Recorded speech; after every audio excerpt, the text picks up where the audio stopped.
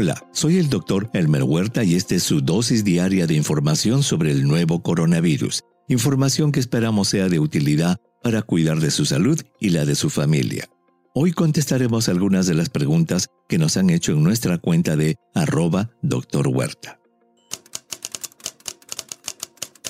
César nos pregunta, ¿cuánto tiempo hay que esperar para que un paciente con COVID-19 que reciba 2 semanas de tratamiento y 15 días de cuarentena pueda tener una prueba rápida IgG positiva?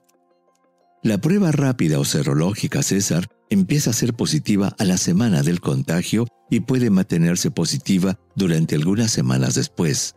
La inmunoglobulina M es la primera en aparecer y también es la primera en desaparecer. La inmunoglobulina G aparece posteriormente y también puede desaparecer en algunas semanas. Gabriela nos pregunta, una conocida mía está tomando dexametasona diariamente y se la da también a su hijo como prevención del COVID-19. ¿Qué piensa? Eso no está bien, Gabriela. La dexametasona es una medicina de la familia de los esteroides que puede causar severos efectos secundarios. Los esteroides solo deben tomarse con indicación médica precisa y siempre bajo supervisión. Patricia nos pregunta, ¿puede una persona tener 3 veces COVID-19? No se sabe, Patricia. Es muy pronto para saber si el COVID-19 se comporta como los resfríos y es posible que repita, o por el contrario, es similar a la varicela que raramente tiene reincidencia en el paciente. Braulio nos pregunta, ¿qué tipo de medicamentos pueden tomar para prevenir o combatir el COVID-19 los alérgicos a la penicilina? El COVID-19 es una enfermedad viral, Braulio, por lo tanto no necesita antibióticos. Recordemos que los antibióticos solo funcionan contra las bacterias, no contra los virus.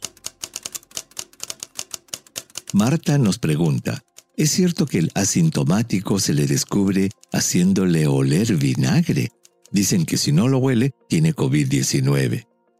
Eso podría ser cierto si el único síntoma que tuviera la persona es la falta de olfato, lo cual es muy raro, pero posible.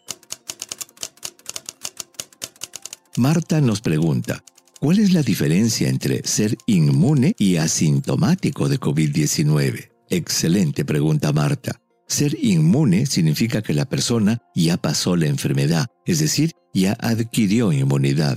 Ser asintomático significa que tiene la enfermedad, pero que por causas desconocidas no causa síntomas. Carlos nos pregunta, Dr. Huerta, ¿las distancias que explica en el podcast son solo para lugares cerrados? ¿Cuáles serían las distancias en lugares abiertos? Gracias por tu pregunta, Carlos. Seguro te refieres a cuando dijimos que la distancia entre 2 personas debe ser de 2 metros. En lugares abiertos, siempre y cuando estén usando mascarillas, tendría que ser la misma. Antonio nos pregunta, tengo una duda con respecto al túnel sanitizante. ¿Qué tan buenos o malos pueden ser para la salud? Saludos desde México. Buena pregunta, Antonio. Recientemente la Organización Mundial de la Salud determinó que los túneles sanitizantes, como los llamas, no son útiles para prevenir la desinfección del nuevo coronavirus. Al revés, pueden causar daño a la persona por los químicos que se usan.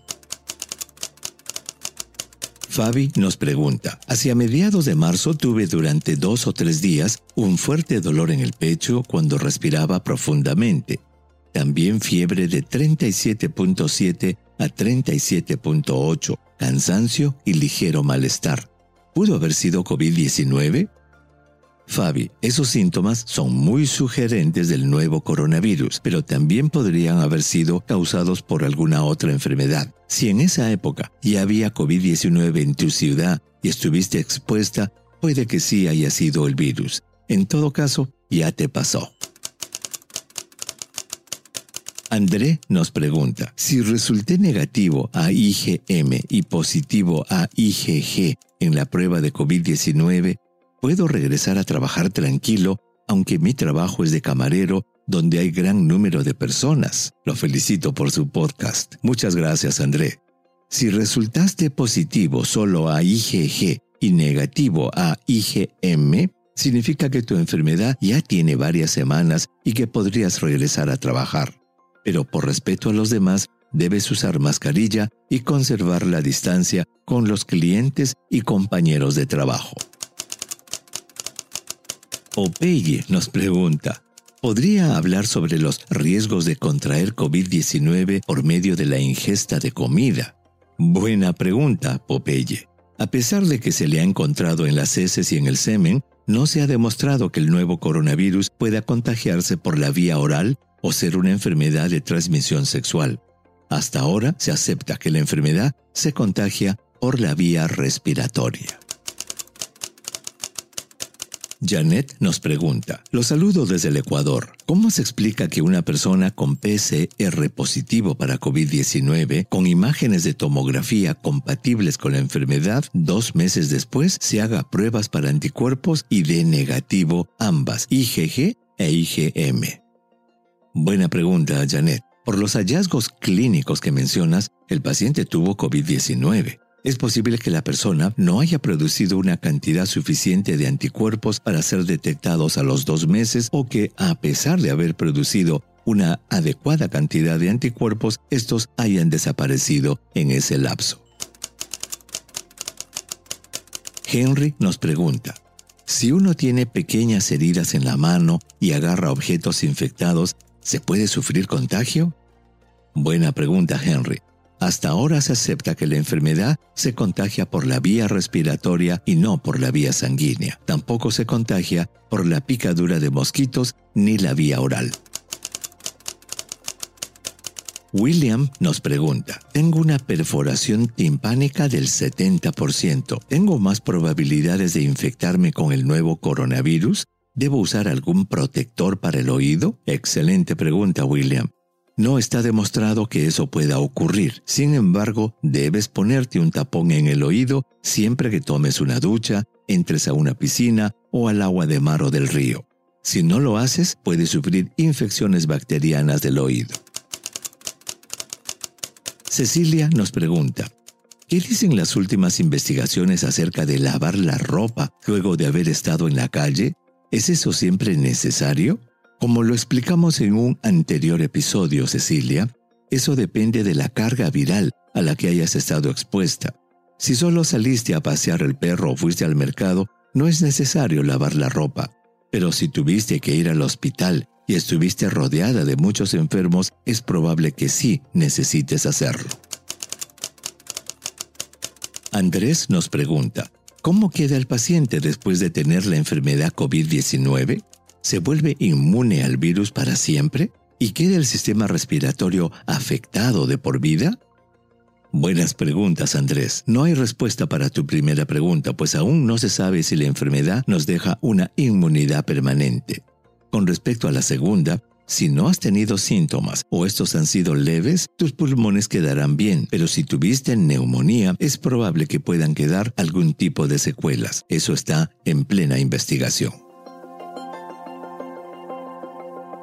Y no se olvide que los fines de semana, Ana María Luengo Romero nos trae las voces y personajes que nos han conmovido en estos tiempos de coronavirus. El capítulo de este fin de semana se titula Un abrazo entre dos desconocidas. Es la historia de 2 inmigrantes venezolanas en Italia que durante la pandemia se convierten en familia. Envíeme sus preguntas por Twitter. Intentaremos responderlas en nuestros próximos episodios. Ya ve que las contestamos. Pueden encontrarme en @Dr. Huerta. Y si cree que este podcast es útil, ayude a otros a encontrarlo, calificándolo y revisándolo en su aplicación de podcast favorita.